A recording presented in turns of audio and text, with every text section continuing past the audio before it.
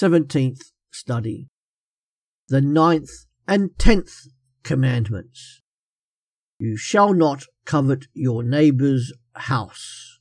Similarly, his wife, etc. This teaches us first that we shall not dispossess our neighbour of his goods under pretence of legal claims, or lure away, alienate, or extort what is his, but help him to keep what is his, just as we wish to be done for ourselves.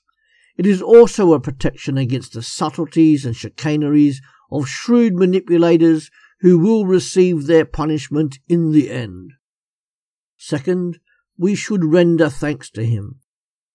Third, we should repentantly and sorrowfully confess our sins.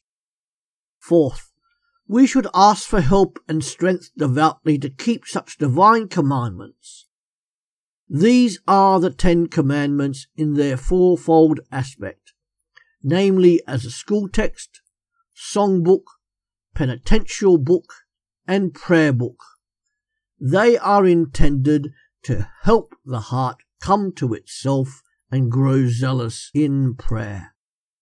Take care, however, not to undertake all of this, or so much that one becomes weary in spirit.